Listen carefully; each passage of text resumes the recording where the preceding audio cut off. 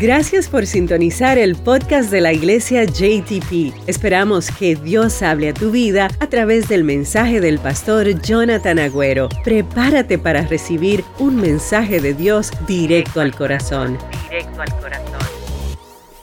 Comenzamos dos mensajes proféticos el día jueves. El jueves hablamos acerca de cuando la puerta se cierra y estuvimos hablando acerca de la parábola de las 10 vírgenes. Y qué Dios demanda de nosotros. Y hoy vamos a continuar eso y vamos a estar hablando acerca de el retorno del rey. ¿Cuántos saben que el rey que hemos venido a adorar hoy prometió regresar por nosotros? Así que vamos a hablar de eso. Pero antes de entrar ya en el tema, quiero recordarles que ahí en la mesa de información afuera usted va a encontrar la guía del votante, ¿sí? Para votar. Acuérdese que noviembre 8 es el día que estaremos votando. Algunos de ustedes ya recibieron sus boletas y están haciéndolo por correo. Acuérdense que ya no queda mucho tiempo para eso. Y aquellos que deciden ir a votar temprano, va a ser octubre 29 a noviembre 5. Aquí está la guía de los votantes sobre qué cree cada uno de ellos. Y yo creo que como Iglesia de Cristo tenemos una responsabilidad muy grande cada vez que hay una oportunidad de votar para poner gente en inminencia, gente que toma determinaciones, que hagan leyes, que las leyes que van a hacer van a estar siempre de acuerdo a la palabra de Dios.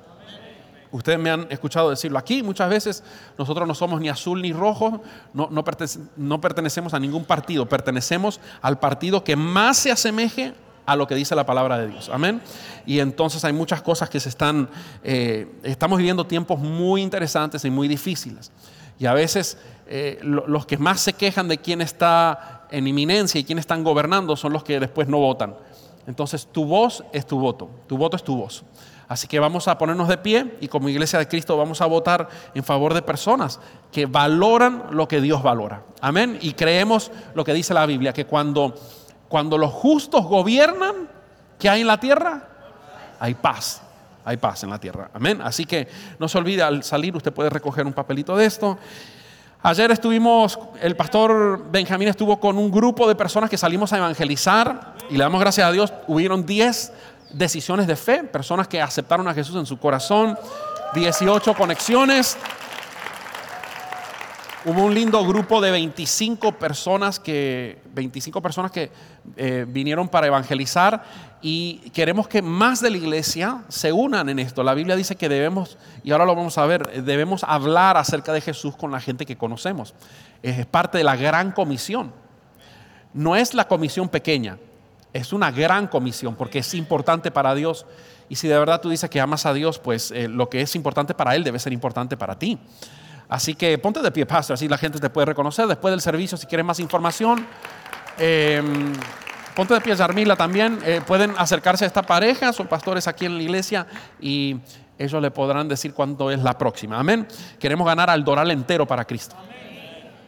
Para comenzar y hasta donde Dios nos lleve. Porque aquí van a salir misioneros. De aquí, como que hay unción misionera por aquí. Dijeron amén todos los de aquí a la derecha. Fluye. De aquí van a salir pastores. De aquí van a salir doctores. Van a salir evangelistas, profetas, maestros, sí, y todo lo demás. Gloria a Dios. Ok, vamos a darle un fuerte aplauso al Señor. Y abre tu Biblia a Hechos capítulo número 1. Si tienes algo para apuntar, sácalo también para tomar notas. Y Hechos capítulo 1, voy a leer la Nueva Traducción Viviente, voy a leer del 6 al 11. La palabra de Dios dice así: así que mientras los apóstoles estaban con Jesús, le preguntaron con insistencia. Quiere decir que le preguntaron muchas veces: Señor, ¿ha llegado ya el tiempo de que libres a Israel y restaures nuestro reino? Y él les contestó: solo el Padre tiene la autoridad para fijar esas fechas y tiempos. Y a ustedes no les corresponde saberlo. Pero recibirán poder. Diga conmigo: poder. Cuando el Espíritu Santo descienda sobre ustedes.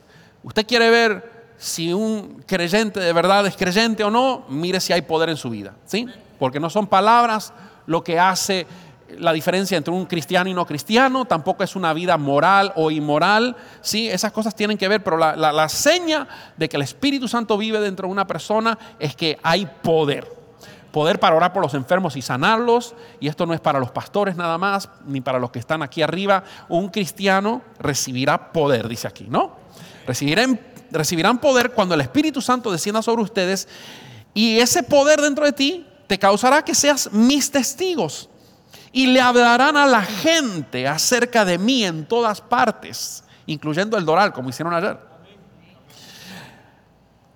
Un paréntesis. La evidencia de que tienes tu lámpara llena de aceite, para los que estaban aquí el jueves, llena del Espíritu Santo, es que le hablas a la gente de Jesús en todas partes. Eso es lo que está diciendo aquí. Y comienza a decir, vas a comenzar en Jerusalén, que era donde ellos estaban, vas a comenzar en casa, pero después en toda Judea, después en Samaria y hasta los lugares más lejanos de la tierra. Y después de Jesús decir estas palabras a sus apóstoles, Jesús fue levantado en una nube. ¿Cuántos de ustedes le hubiera gustado haber estado ahí con Instagram, con sus stories para grabar ese hecho? A ver, levanten la mano. Óigame, that would have been trending. Hubiera sido lo que más se hubiera dicho en la historia de la humanidad si ese evento se hubiera grabado. Dice que delante de sus ojos Jesús fue levantado en una nube mientras ellos observaban, hasta que ya se perdió allá en el cielo y no podían verlo. El 10 dice, mientras se esforzaban por verlo ascender al cielo, dos hombres vestidos con túnicas blancas de repente se pusieron en medio de ellos y le dijeron, hombres de Galilea, ¿por qué están aquí parados mirando al cielo? Jesús fue tomado de entre ustedes y llevado al cielo, pero aquí va lo que vamos a hablar hoy, pero un día volverá del cielo de la misma manera en que lo vieron irse. Yes, sir. El mismo Jesús que un día se fue entre las nubes y se perdió de vista de los apóstoles, prometieron estos ángeles que un día regresaría. Diga conmigo, Jesús regresará. Toca al que tienes a tu lado y dile, Cristo viene pronto. Así mismo como Jesús ascendió al cielo hace 2000 años delante de sus discípulos, así un día regresará. Hoy quiero hablarte acerca del retorno del Rey y de la preparación nuestra para ese encuentro. Porque lo importante es que tú estés preparado. Porque cuando uno se prepara para recibir a un rey, siempre hay preparaciones, ¿o no? Y para una persona normal, quizás las preparaciones dignas de recibir un rey son un poquito exageradas. Porque el rey es el rey, ahí tiene que haber lo mejor, ¿o no?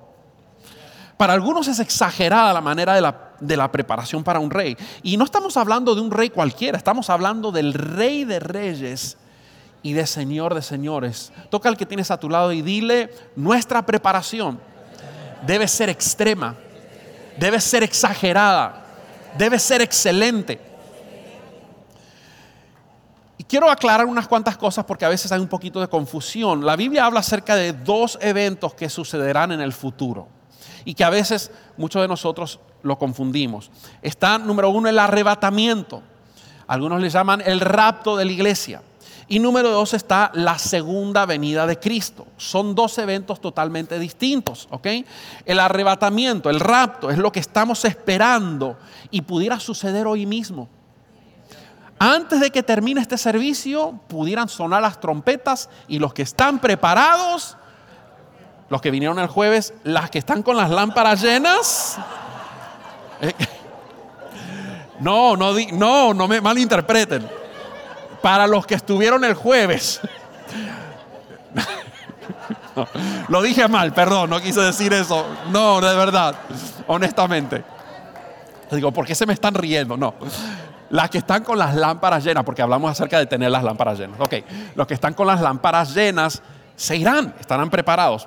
El otro evento es cuando Jesús regrese ya a reinar con nosotros. La Biblia le llama a eso el milenio, ¿sí?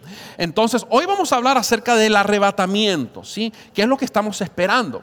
Es cuando Cristo, así mismo como lo vieron levantarse las nubes, regresará, pero no tocará tierra.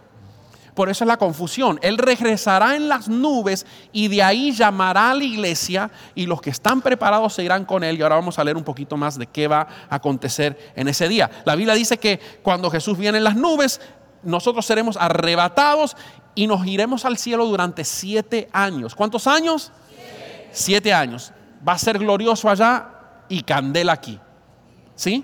Aquí va a ser la gran tribulación. Va a haber 7 años donde los juicios de Dios va a ser derramados sobre la tierra y créame usted que usted no quiere estar ahí para ese tiempo. Usted sabe que cuando uno compra boletos para ver los Miami Dolphins, los mejores boletos son los del piso, ¿verdad? Pues en este caso no es así, ¿sí? Los mejores boletos son verlo del cielo, el peor boleto es verlo desde el piso, ¿sí? Bird's eye view, desde arriba. Entonces, la segunda venida de Cristo, como dijimos, es al final, cuando pasan los 7 años de la iglesia en el cielo y la gran tribulación aquí, Cristo regresa juntamente con nosotros, Él en su caballo blanco, dice el libro de Apocalipsis, y venimos y Él reinará aquí, ahí sí regresará, tocará el piso, establecerá su reino y será un reinado de 1000 años, donde Él reinará aquí y nosotros también reinaremos juntamente con Él. Hoy no quiero hablarte acerca de ese hecho. Quiero hablarte acerca del primero de estos 2 eventos, que es el arrebatamiento de la iglesia, el rapto. Y esto quiero dejarte saber que es más real que la persona que está sentada ahora mismo en tu asiento. Esto es algo súper real y vamos a ver el por qué, pero hoy en día muchas personas ya dejaron de creer de que esto sucedería. Es triste que hasta en algunas iglesias piensan que esto no va a suceder, pero la Biblia dice en Primera de Tesalonicenses, acompáñenme, capítulo 4, versículo 15 al 17, el apóstol Pablo escribe y dice: le decimos lo siguiente de parte del Señor, nosotros, los que todavía estamos vivos cuando el Señor regrese, está hablando del arrebatamiento, no nos encontraremos con Él antes de los que ya hayan muerto. Pues el Señor mismo descenderá del cielo con un grito de mando, con voz de arcángel y con el llamado de trompeta de Dios. Y primero, digan conmigo primero, los creyentes que hayan muerto se levantarán de sus tumbas. Entonces, este es el primer evento que va a acontecer.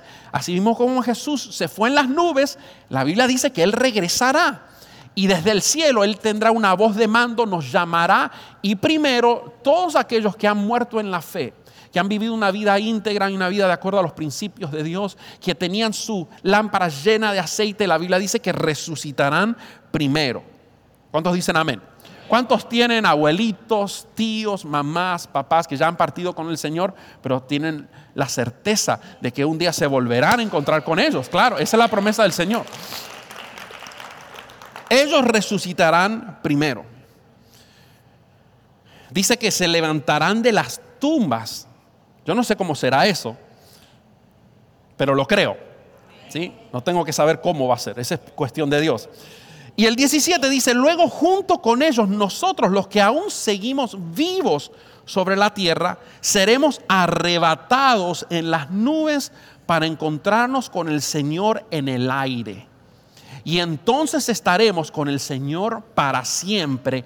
Así que anímense unos a otros con estas palabras. ¿Por qué no buscas 2 o 3 personas cerca de ti y anímale y dile: ¿sabes qué? Cristo viene por nosotros. La muerte no va a poder detenernos. Cristo compró vida eterna a favor de nosotros. Claro, esto debe ser algo por lo cual debemos de animarnos unos a nosotros. This is good news. Si usted me acompaña a Mateo capítulo 24, 40, dice: 2 hombres estarán trabajando juntos en el campo. Esto es Biblia. Uno será llevado y el otro será dejado. 2 mujeres estarán moliendo harina en el molino. Una será llevada y la otra será dejada. Entonces, esto es un hecho real. Este es un hecho que va a acontecer. Y yo sé que a veces tenemos muchas preguntas porque uno dice: bueno, ¿cómo va a ser? ¿Será como, no sé, como unos marcianos, como cuando un marciano se lleva a una persona a otro planeta? ¿Cómo sucederá esto? ¿Cómo que uno va a ser dejado? Mire, en realidad no sé cómo será, pero que sucederá, sucederá. Y como cristianos tenemos que tener esta esperanza de poder estar con el Señor. Él viene por su iglesia. Ahora, ¿Cómo te lo imaginas? ¿Cómo va a ser esto? Uno será tomado y el otro será dejado. En 1 Corintios capítulo 15, y voy a dar varios textos bíblicos porque no quiero que ustedes confíen en mis palabras, quiero que ustedes lo vean en la Biblia, ¿no? 1 Corintios 15, 50 dice: lo que les digo, amados hermanos, es que nuestros cuerpos físicos no pueden heredar el reino de Dios. Mira tus manos, ¿ok? Este cuerpo que tú tienes ahora no puede heredar el reino de Dios porque es un cuerpo que succumbs to death. Es un cuerpo que fue diseñado, bueno, no fue diseñado, pero a causa del pecado, este cuerpo no puede heredar la vida eterna. Este cuerpo se envejece, se arruga y un día será enterrado. Si Cristo no viene por nosotros, ¿verdad? Nos toca a todos fallecer y ser enterrados. Pero ¿quiénes nosotros somos verdaderamente? Nuestro espíritu vivirá para siempre. Entonces Dios está diciendo aquí que estos cuerpos físicos no pueden heredar el reino de Dios. Estos cuerpos que mueren no pueden heredar lo que durará para siempre. Pero permítanme revelarles un secreto maravilloso. ¿Cuántos quieren saber este secreto? ¿Sí? Chismosos que son. Mentira. No todos moriremos, pero todos seremos transformados. ¿Sí? Van a haber personas que van a resucitar. Primero los que estaban muertos en Cristo. Cuando suceda este evento resucitarán primero, pero también los que estemos vivos cuando Cristo venga seremos transformados. Una transformación. Dice el 52: sucederá en un instante, en un abrir y cerrar de ojos. A la cuenta de 3 todo el mundo pestañee. 1, 2 y 3. Así. ¿Va a haber tiempo para arrepentirse? ¿Va a haber tiempo para confesarse? No. O sea, el que esté preparado en ese día, cuando sucede ese evento, se va el que no se queda. Será en un instante, en un abrir y cerrar de ojos, cuando se toque la trompeta final. Pues cuando suene la trompeta, los que hayan muerto resucitarán para vivir por siempre, y nosotros los que estemos vivos también seremos transformados. Pues nuestros cuerpos mortales tienen que ser transformados en cuerpos que nunca morirán. Nuestros cuerpos mortales deben ser transformados en cuerpos inmortales. Entonces, cuando nuestros cuerpos mortales hayan sido transformados en cuerpos que nunca morirán, se cumplirá la siguiente escritura: la muerte es devorada en victoria. Oh muerte, ¿dónde está tu victoria? Oh muerte, ¿dónde está tu aguijón?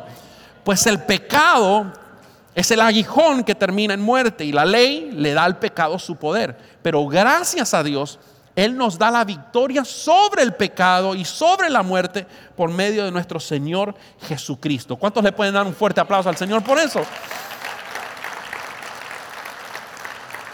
Y esto es lo más glorioso del Evangelio de Jesucristo, que así como Jesucristo resucitó, y cuando llega la Pascua aquí celebramos, y bueno, la Pascua es como el Super Bowl de los cristianos, ¿verdad? Le damos gracias a Dios, cantamos canciones de la sangre y de lo que hizo Jesús, de la resurrección. Pues así mismo como Cristo resucitó, tú resucitarás también.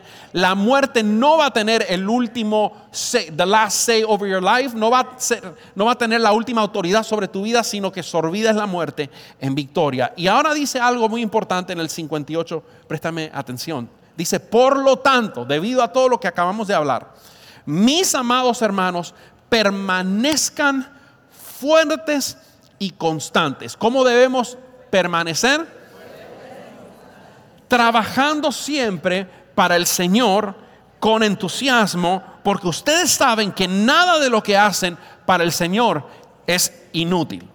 Nada de lo que hacemos para el Señor es inútil. Entonces, ¿cómo debemos permanecer?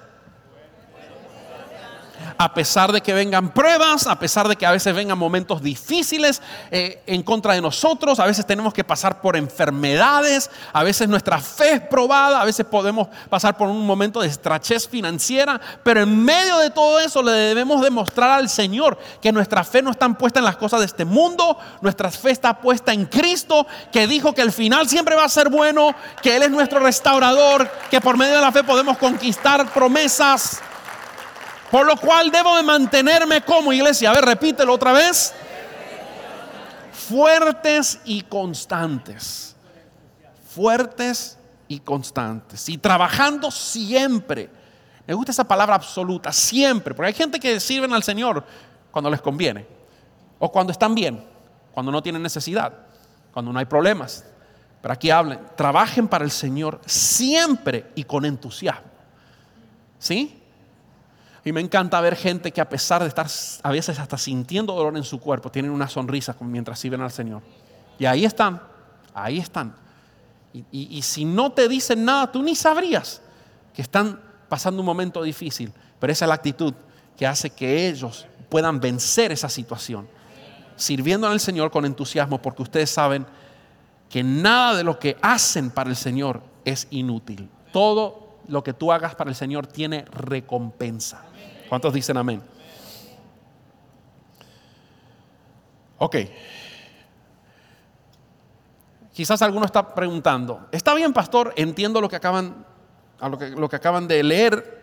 Quiero estar preparado para este encuentro, así que deme cuándo es el día y la hora para anotarlo en mi agenda. Así un mes antes me voy preparando. Quiero portarme bien una semana antes. No, un mes para estar tranquilo. Mire lo que dice Mateo 24:36. Sin embargo, nadie sabe el día ni la hora en que sucederán estas cosas. Ni siquiera los ángeles en el cielo. Ni el propio Hijo, Jesús, lo sabe. Solo el Padre lo sabe. ¿Cuándo sucederá? Por eso hay que estar apercibido. Por eso es que la Biblia dice: velad, velen y oren, porque no saben cuándo vendrá el día. Y cuando venga, tienes que estar preparado. Entonces, ¿cómo sabremos cuándo regresará Jesús? Antes de esto, ahí mismo en el capítulo 24 de Mateo, el versículo 42 dice: así que ustedes también deben estar alerta, porque no saben el día en que vendrá el Señor. Entiendan lo siguiente: si el dueño de una casa supiera exactamente a qué hora viene el ladrón, se mantendrá alerta y no dejará que asaltara su casa. Ustedes también deben estar preparados todo el tiempo, porque el Hijo del Hombre vendrá cuando menos los esperes. Entonces hace una comparación de cómo la iglesia debe estar alerta. ¿Sí? ¿A cuántos de ustedes alguna vez le entró un ladrón a su casa? Levanten la mano. ¿Sí? A mí, cuando era chiquito, recuerdo un día que mi papá estaba trabajando. Él trabajaba en la carreta en ese tiempo. Y recuerdo que estábamos en cama con mi mamá. Creo que todavía no había nacido Sisi. Yo tendría 4 años. Y me acuerdo que estábamos acostados y de repente escuchamos un ruido y veíamos nuestro closet así. Y me acuerdo ver una sombra negra, obvio, porque estaba oscuro todo el cuarto, y una persona comenzando a revisar así. Y me acuerdo que mi mamá se despertó y me hacía shh. Y vino la persona, agarró todas las cosas y lo que tenía que hacer, y después se fue. Pero eso, uno se siente invadido después de poder experimentar algo así. Uno se siente, ¿verdad? Ahora, si usted sabe a la hora que el ladrón viene, ¿qué va a hacer usted? Usted va a estar con una escopeta esperándolo. Come on, baby. Let's see what you got. ¿No? Porque te alertaron, pero así no funciona. Así no es como operan los ladrones, ¿o no? Los ladrones no avisan. Entonces la Biblia dice que nosotros debemos estar siempre velando, siempre esperando, siempre asegurando que estemos caminando en santidad, que estemos haciendo lo que Dios nos mandó a hacer, que estemos sirviendo al Señor siempre en la obra del Señor, ¿no? Que estemos fuertes, constantes. Mateo 24:37 ahora dice: mas como en los días de Noé. Y esto no tenemos el día y la hora, ¿ok? Solamente el Padre. Pero sí Dios nos da ciertas señales de cómo serán los tiempos cuando esté cerca de este evento, o cómo será la generación de las personas, la sociedad, cuando se aproxime este tipo de evento. Y la Biblia dice que será como los días de Noé. ¿Cuántos se acuerdan de Noé? ¿Qué se acuerdan de Noé? A ver, grítenme de ahí. Hizo un gran arca, ¿verdad? El diluvio. Ok. 120 años predicó Noé y no se convirtió ni una persona. Hay gente que lo llama el predicador más fracasado, pero era un hombre de Dios. Hizo lo que Dios le mandó a hacer. Dios le dijo: predica, y él predicó. Y dice que será como en los días de Noé. Así será la venida del Hijo del Hombre. 38. Porque como en los días antes del diluvio estaban la gente comiendo, bebiendo, casándose, dándose en casamiento, hasta el día en que Noé entró en el arca y no entendieron. Yo tengo eso subrayado en mi Biblia. Y no entendieron. Me habla de revelación. Mira, tú en estos tiempos no puedes vivir sin revelación. Y la revelación viene de arriba.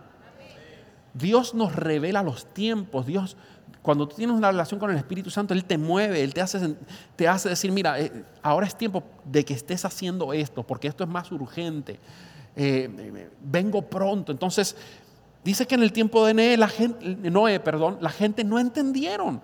Estaban comiendo, bebiendo, le hacían burla a este viejito que está haciendo un crucero en el patio de su casa. Está loco. Se reían de él, comían, seguía la vida como si nada. Porque no entendieron hasta que vino el diluvio y se los llevó a todos. Y así será también la venida del Hijo del Hombre. Hoy en día es triste ver, como decía al principio, que hasta en las iglesias ya no se toca este tema. No se habla de temas como, hey, prepárate.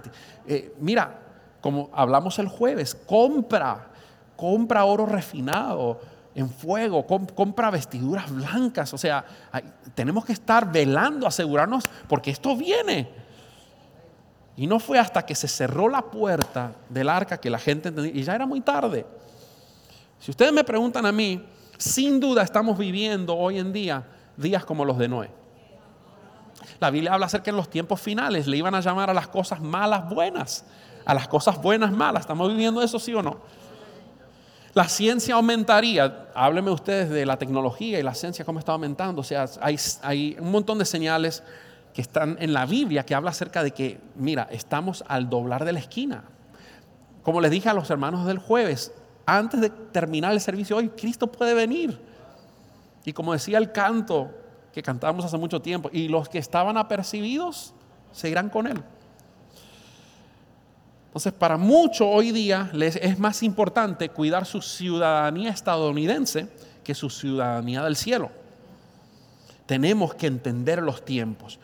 A este entendimiento de los tiempos le llamamos revelación. En Primera de Crónicas, anota y léalo después en tu casa, Primera de Crónicas 12:32, habla acerca de un grupo de personas que eran entendidos en los tiempos, ¿sí?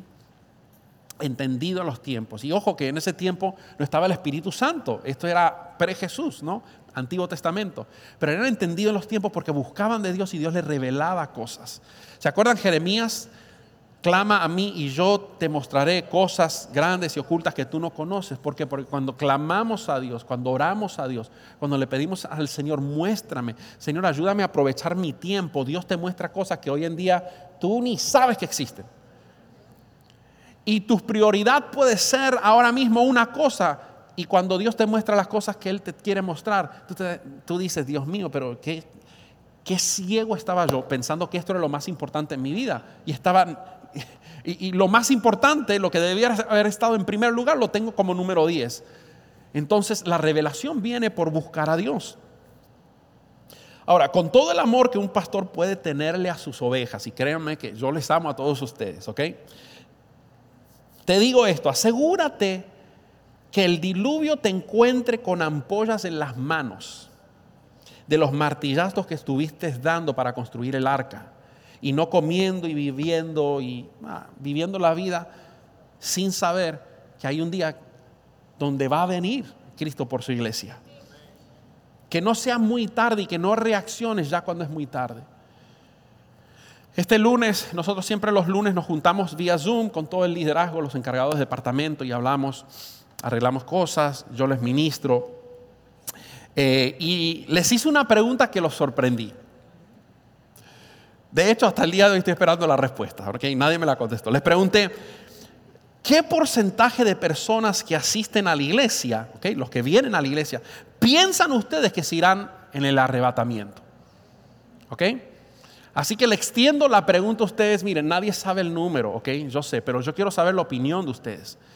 Si hoy sonaran las trompetas aquí mismo mientras estamos aquí, ¿qué porcentaje de la iglesia usted cree que se va al cielo? A ver, dígame un número, tírenme. 50. La mitad se va, la mitad. Un 20%. Ok. Es interesante, el jueves estábamos hablando, mira, ahora sí se despertaron, Ay, yo tengo que estar en los 50 que se van. El jueves estábamos hablando acerca de las 10 vírgenes y yo no sé por qué, pero no sé si será coincidencia, pero Dios habla acerca de 5 prudentes y 5 insensatas, o sea, 50%. Yo no digo que soy correcto, pero yo creo que entre 10 y 20% se irían. De la manera como está la iglesia ahora. De la manera como está la iglesia ahora, porque siempre estamos en la dispensación de la gracia y hay oportunidad todavía de reaccionar. Por eso es que Dios dice, velad, asegúrense de que estén sirviendo al Señor firmes, constantes, que tu pasión número 1, más que tu familia, más que los Dolphins hoy a las 8:20, sea Jesús y el reino de Dios. Porque Cristo viene por una iglesia gloriosa, una iglesia llena del Espíritu Santo, sin mancha ni arruga. Ok. ¿Quién se va y quién se queda? Mateo 7, 21 y 23. Mateo 7, 21 al 23. No todo el que me llama Señor, Señor, entrará en el reino de los cielos. ¿Sí lo leen conmigo?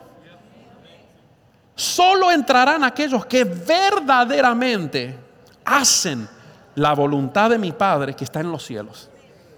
Los que hacen la voluntad de mi Padre que está en los cielos. El día del juicio, muchos me dirán. ¿Cuántos?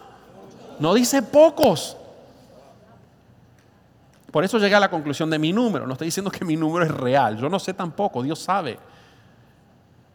Pero dice que muchos en ese día le dirán, Señor, Señor, pero mira, profetizamos en tu nombre. En tu nombre, Señor, tú me diste una palabra y la profeticé y se la di a mi hermano. Y fue la palabra que necesitaba. Yo fui usado por ti, Señor, era tu siervo. Otro le dijo, expulsamos demonios en tu nombre. Echamos fuera demonios de gente que estaba atormentada por demonios. Hicimos muchos milagros en tu nombre. Oré por gente y se sanaron milagrosamente. Pero yo le responderé, y esto lo dijo Jesús, nunca los conocí. Who are you? Ay, pastor, pero yo pensé que Dios era un Dios de amor. Es un Dios de amor. Por eso nos ha dado 2000 años. Nos ha dado la Biblia. Te ha puesto un pastor para que te guíe y te enseñe el camino de la vida. O sea, Dios te ama, pero Dios nunca va a forzarte a hacer nada. Él nunca va a intervenir con tu voluntad, porque tú tienes libre albedrío. Tú escoges qué hacer, tú escoges cómo vivir tu vida, tú escoges si es importante para ti congregarte o no, si es importante para ti servir o no. Todo está en tus manos, tú decides. Pero sí va a llegar un día donde la puerta se cerrará, como se le cerraron a las vírgenes. Y 5 entraron, pero 5 se quedaron diciendo, ábrenos, Señor. Y también las mismas palabras, si usted lee la parábola de las 10 vírgenes, le dijo lo mismo. No los conozco. ¿Quiénes son? Pero Señor, si tú me creaste, yo soy hijo tuyo, criatura de Dios. Pero hijo es todo aquel que hace la voluntad del Padre. Que dice, Señor, yo te sigo con todo mi corazón. Señor, soy imperfecto, pero todas las mañanas me levanto arrodillándome pidiéndole gracias a Dios, porque si Dios no me ayuda, yo no puedo ser la persona que Dios quiere que yo sea. Por eso es que entiendo que soy un ser dependiente de Dios. Yo no puedo pasar un día sino arrodillarme y estar delante de Dios y decirle, Señor, ayúdame a caminar, a tomar decisiones sabias, ayúdame a ser el hombre o la mujer que tú me llamaste a ser. Nunca los conocí. Aléjense de mí ustedes que violan las leyes de Dios. Está fuerte. ¿Cuándo fue la última vez que escuchaste un mensaje así? Pero está en la Biblia. Hay que hablar de esto. Porque si yo solamente te hablo acerca de la fe para conquistar, para tener una mejor casa y para prosperar, pero no te hablo acerca de lo más importante, las cosas de la salvación, de responder a Dios, al sacrificio que Él hizo por ti, de comprar, porque Dios le dijo a las vírgenes, vayan y compren oro. Y comprar implica ¿qué? pagar.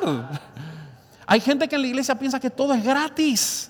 Y la salvación sí es gratis. Pero vivir una vida que agrada a Dios te va a costar tiempo, te va a costar sacrificio, te va a tocar creerle a Dios y tomar y arriesgar y decir, ay, si diezmo y no me alcanza, no.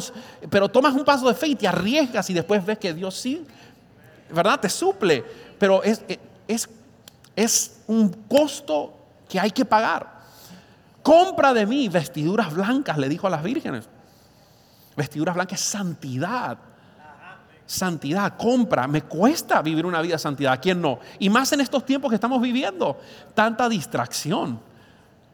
Al punto que digo, ¿voy a la iglesia hoy o mejor me voy al cumpleaños de fulano? O le ofrezco el día de reposo que Dios dijo que es sagrado. Es uno de los 10 mandamientos, dicho sea de paso, ¿verdad? El día del reposo lo guardarás. Un día a la semana es de Dios. Es de Dios. Pero lo cambiamos como si, ¿verdad? Lo tratamos como si no fuera santo. ¿Sí?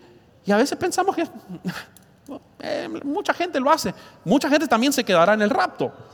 Entonces tú tienes que asegurarte que estoy donde tengo que estar, que valoro lo que tengo que valorar, que primero está lo primero, porque este día viene y los que están apercibidos se van con el Señor, pero los que se encuentran que están comiendo, bebiendo, dándose en cansamiento, casándose, viviendo la vida, se va a cerrar la puerta y cuando se cierre la puerta, no que no va a haber oportunidad de ser salvo, pero durante la gran tribulación te va a costar la cabeza. Y si tú pensabas que es difícil servir a Dios ahora, cuando se derramen todos los juicios, no va a ser fácil. Tú tienes la oportunidad ahora de responder al amor increíble que Jesús demostró por ti en la cruz. ¿Sabes que Jesús pagó por ti 2 veces? ¿Sí? Él te amó, Él te creó, tú eres creación de Dios. Él te formó en el vientre de tu madre. Te dio un propósito increíble. Y aún así, cuando le dimos la espalda al Señor, Él tuvo todavía el amor suficiente y extraordinario e incalculable para poder pagar nuevamente por algo que ya le pertenecía. Y no escatimó hacerlo. No escatimó entregar a su hijo porque te amaba tanto a ti. Ahora tenemos que responder a eso. Y no puedes responder tenuemente, no puedes responder así tímidamente. Tu respuesta tiene que ser radical. Tu respuesta tiene que ser así, como un fanático. Cristo es mi todo, Él es la razón por qué vivo. Y no importa lo que me dicen la gente, yo he decidido seguir a Cristo. Y como vivo, lo demuestro por la manera en que lo vivo. Lo bueno de todo esto es que todavía estamos a tiempo de arreglar nuestra vida. Estamos en lo que llamamos la dispensación de la gracia. Mientras Jesús no descienda en las nubes y esa trompeta no toque, todavía hay tiempo para arreglar nuestra vida. Y hoy lo que es un mensaje de alerta. Es un mensaje de decir, iglesia, despiértate. Porque a veces estamos muy entretenidos y no es que somos gente mala, no me malinterpreten. Yo creo que todos queremos agradar a Dios. Pero Dios nos da su palabra para que reaccionemos y digamos, wow, no, lo primero no está primero en mi vida. Tengo que asegurarme que cuando Cristo venga me encuentre sirviendo, me encuentre lleno del Espíritu Santo y me encuentre haciendo lo que Él me mandó a hacer. Gloria a Dios. Ok.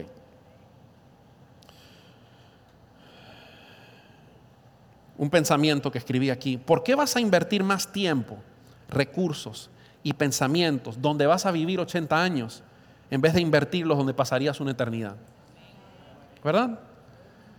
A veces pensamos como si este es nuestro mundo, que esto es nuestro todo. ¿Y qué son 80 años, 90 años, 100 años que puedas vivir en la tierra comparado con una eternidad? Por eso Jesús dice, haced tesoro en los cielos. Y otra ventaja que tiene de hacer tesoro en los cielos es que ahí los ladrones no entran para robarte. No, ahí no te pueden robar. Ok, ya para ir terminando. ¿Cómo debo vivir mientras espero el retorno del Rey? ¿Cómo debo vivir mientras espero el retorno del Rey? Y ahora ya Dios comienza a meterse un poquito más profundo. Y quiero que mientras leamos esto tú te examines como me examino yo, para asegurarnos que todos estemos listos y que el 100% de iglesias JTP sea arrebatada en el cielo. Amén. Solo el 10% dijo amén. Los 100. Ok. Voy a darte 3 pasajes. Escríbelo rapidito. Tito 2, 11 al 14. Dice así: pues la gracia de Dios ya ha sido revelada, la cual trae salvación a todas las personas. Y se nos instruye a que nos apartemos de la vida mundana y de los placeres pecaminosos. En este mundo maligno debemos vivir con sabiduría, justicia y devoción a Dios, mientras anhelamos con esperanza ese día maravilloso que Él se revele, o que se revele la gloria de nuestro gran Dios y Salvador Jesucristo. Mira el 14. Él dio su vida para liberarnos de toda clase de pecado. Nota esto. Cristo dio su vida para liberarnos de toda clase de pecado. No hay pecado que tú no puedas vencer. Esto no es el tema que, ¿verdad?, estamos desarrollando en el día de hoy, pero quiero aclarar esto. No hay pecado que tú no puedas vencer. ¿Sí? Y Cristo dio su vida para librarnos de toda clase de pecado, para también limpiarnos y para hacernos su pueblo totalmente comprometidos a hacer buenas acciones. Para hacernos su pueblo totalmente comprometidos, ¿para qué?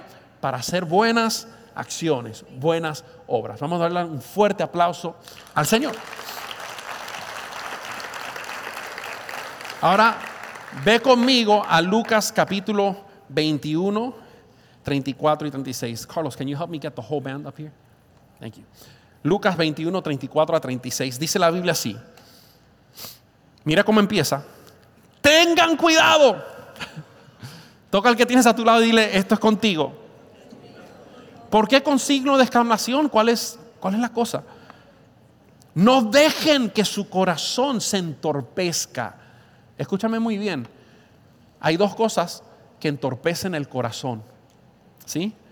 Y aquí nos está diciendo el apóstol Pablo: tengan cuidado, no dejen que su corazón se entorpezca. ¿Con qué? Con parrandas y borracheras, ¿ok? Ni por las preocupaciones de esta vida. Diga conmigo: parrandas y borracheras entorpecen el corazón. ¿Y qué más? Preocupaciones de esta vida. Les pregunto a ustedes, can you get everybody? Yeah. Les pregunto a ustedes, ¿estamos viviendo tiempos donde la gente está muy preocupada? Mucha preocupación. ¿Ansiosos? Mucha ansiedad hoy en día. Hemos tenido una explosión de enfermedades de salud mental. Personas que no saben cómo lidiar con las cosas que están aconteciendo, como nunca antes en la vida. Preocupaciones, afán.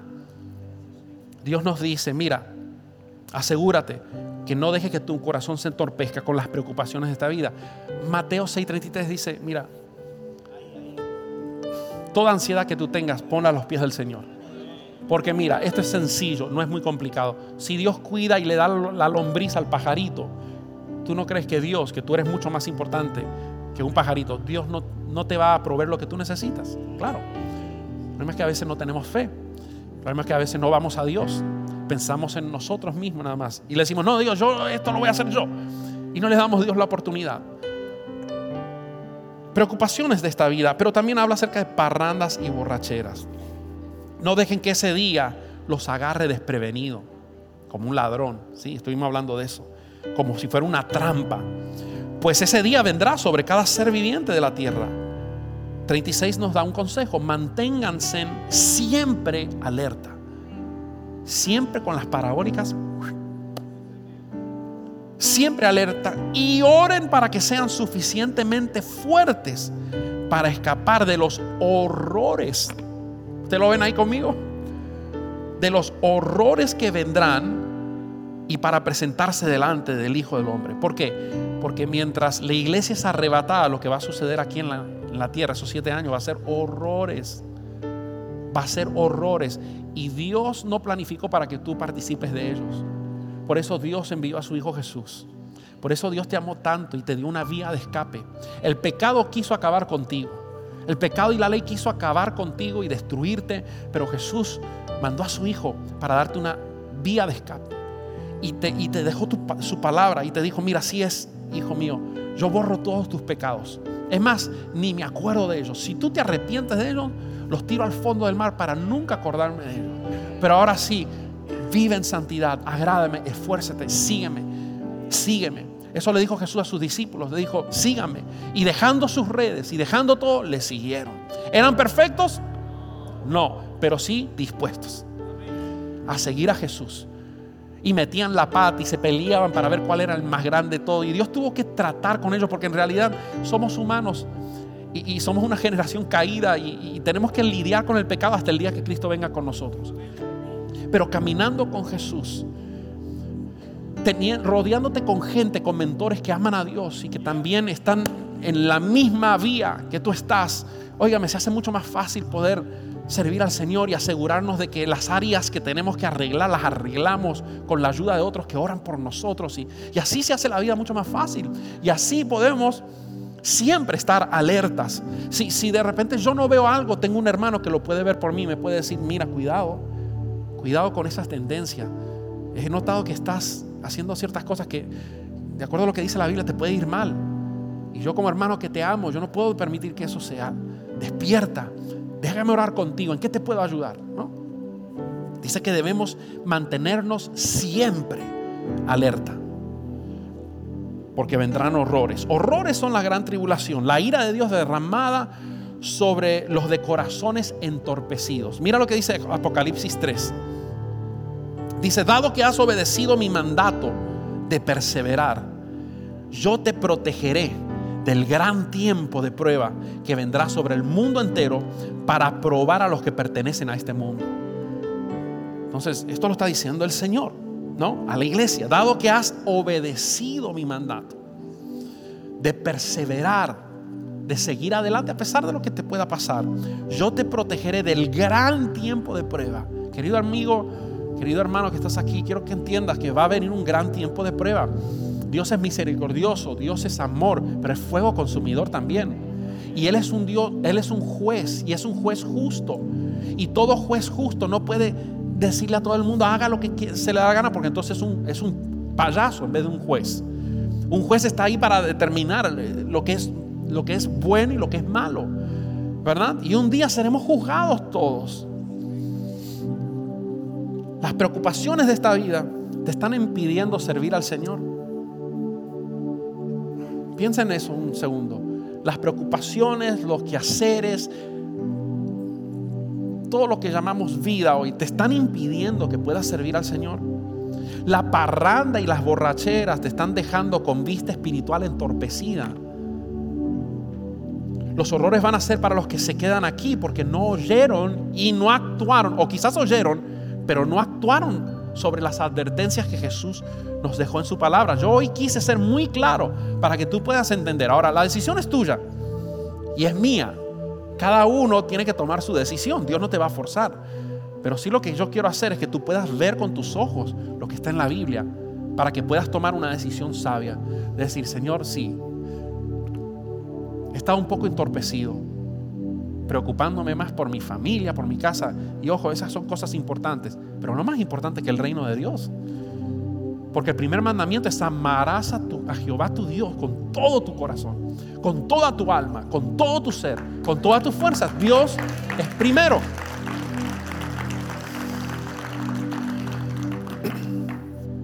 ¿Qué sucederá en el cielo cuando Jesús venga a llevarnos? Mateo 16:27, Reina Valera, dice: porque el Hijo del Hombre vendrá en la gloria de su Padre con sus ángeles, y entonces pagará. Diga conmigo: pagará. Pagará a cada uno conforme a sus obras, no conforme a su conocimiento. Hay cristianos hoy en día que tienen la cabezota, que pueden recitar la Biblia de Génesis a Apocalipsis en 5 minutos. ¿De qué te sirve conocer tanto, pero si no hay obras en ti? La fe sin obra es muerta, dice la Biblia. Dice la Biblia que Él viene a pagar a cada uno conforme a sus obras. Apocalipsis 22:12 dice: miren, yo vengo pronto. Escúcheme, esto es palabra de Dios para ti, para nuestra iglesia ahora. Miren, yo vengo pronto. El día de mañana pudiéramos estar en el cielo hablando acerca de esto que estamos hablando hoy y diciendo: Pastor Benjamín, increíble que el día de ayer estábamos en la iglesia y Cristo vino y ahora estamos en el cielo. Vamos a ver cuántos vinieron. Vamos a contarlos. ¿Pudiera ser? Miren, yo vengo pronto y traigo la recompensa, porque Dios, a los que le son fiel, a los que siguen sus mandatos, oh my gosh, Dios sabe pagar. Y Dios paga bien. ¿Cuántos dicen amén? Y traigo la recompensa conmigo para pagarle a cada uno según lo que haya hecho. No todo el mundo va a ser igual en el cielo. Ustedes me han escuchado decirlo anteriormente. No todo el mundo va a ser igual en el cielo, porque Dios va a pagar a cada uno según haya hecho. Iglesia Jesucristo el Todopoderoso, Iglesia JTP, Jesús murió por nosotros, nos amó, nos salvó, nos redimió, fue a preparar morada por nosotros en el cielo. Nos dejó su palabra para que tengamos un mapa de cómo llegar al cielo, y nos dejó al Espíritu Santo para ayudarnos a vencer las tentaciones, a consolarnos cuando nos toca pasar momentos difíciles, para empoderarnos cuando a veces nos sentimos débiles y viene Cristo y el Espíritu Santo y te habla como le habló un día a Gedeón y le dijo: varón esforzado y valiente. Viene para levantar tus manos, para guiarte, pero la decisión cada día de seguir a Jesús correctamente, no a tu manera, es tuya y es mía. Es una decisión personal. Tu papá no la puede tomar por ti, tu abuelo no la puede tomar por ti. Cada uno tiene que tomar la decisión personal de decir: voy a seguir a Jesús con todo. Y con Jesús es con todo o nada. Apocalipsis dice que al tibio Dios lo vomitará de su boca. Tú tienes que estar seguro de siempre estar velando, porque tú puedes haber estado muy caliente el año pasado, tú puedes haber estado on fire, pero no es cuestión de cómo estuviste ayer, es cuestión de permanencia. Sí, es cuestión de no estar frío un día y caliente, because you're hot and you're cold, no. Es cuestión de siempre estar on fire for Jesus. Y cuando no lo estás, asegurarte que tú reacciones y tengas gente que te puedan hacer reaccionar a tu lado. Hoy día Dios te da una oportunidad para tomarla, o puedes seguir como estás. En realidad es tu decisión. El mensaje número 1 del Evangelio de Jesús, ni bien Él fue bautizado y comenzó su ministerio, ¿cuál fue? Alguien que me lo grite. Arrepiéntense. Arrepentimiento. Esas fueron las primeras palabras de Jesús saliendo del desierto después de que fue tentado y comenzó su ministerio. Arrepiéntense. Y comenzó primero Juan el Bautista, ¿o no? Preparando el camino, ¿no? Como ya preparando a la gente para lo que Jesús iba a hacer. Y el que venía preparando el camino, ¿cuál era el mensaje? Arrepiéntense, porque el reino de los cielos se ha acercado. Y hoy ese mensaje no ha cambiado. Tiene que haber arrepentimiento. Gente, esto no es cuestión de vivir una vida moral. Eso es parte, pero lo fundamental es vivir una relación con Cristo, donde tú estés conectado con Él todos los días y Él te enseñe a hacer, por medio de su palabra y por medio de lo que Él te hable, a hacer todo lo que Dios te llamó a hacer. A vivir una vida donde tú te puedas parar el día de mañana, como hizo una vez Pablo, y decir: sean imitadores de mí como yo de Cristo. Hoy en día escucho mucho, demasiado, gente decir: es que nadie es perfecto. Es que nadie es perfecto. Pero veo muy pocos decir: sean imitadores de mí como yo de Cristo. Y Dios está esperando levantar una generación de gente que puedan ser modelos y ejemplos vivos de que así se puede vivir una vida que agrada al Señor. No seas como la generación de Noé. No esperes hasta que ya es tarde para lamentarte. Todavía va a haber oportunidad de salvación durante la gran tribulación. Pero ahí se van a desatar los 7 sellos, las 7 trompetas, las 7 copas de Apocalipsis. Y la persecución va a ser 10,000 veces más. ¿Por qué? Si es más fácil hoy. Yo quiero hoy pedirte que te pongas de pie.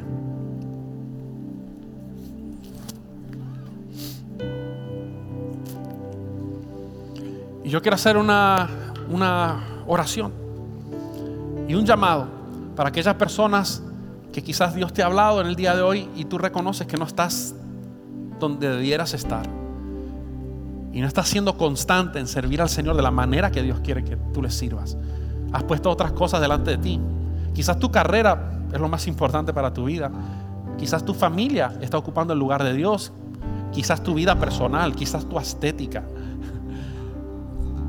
quizás tu carro, quizás tu casa, quizás tu ambición. Yo no sé, pero hoy en día hay muchos ídolos que el diablo usa para quitarle el lugar donde Cristo debe estar entronado en tu corazón.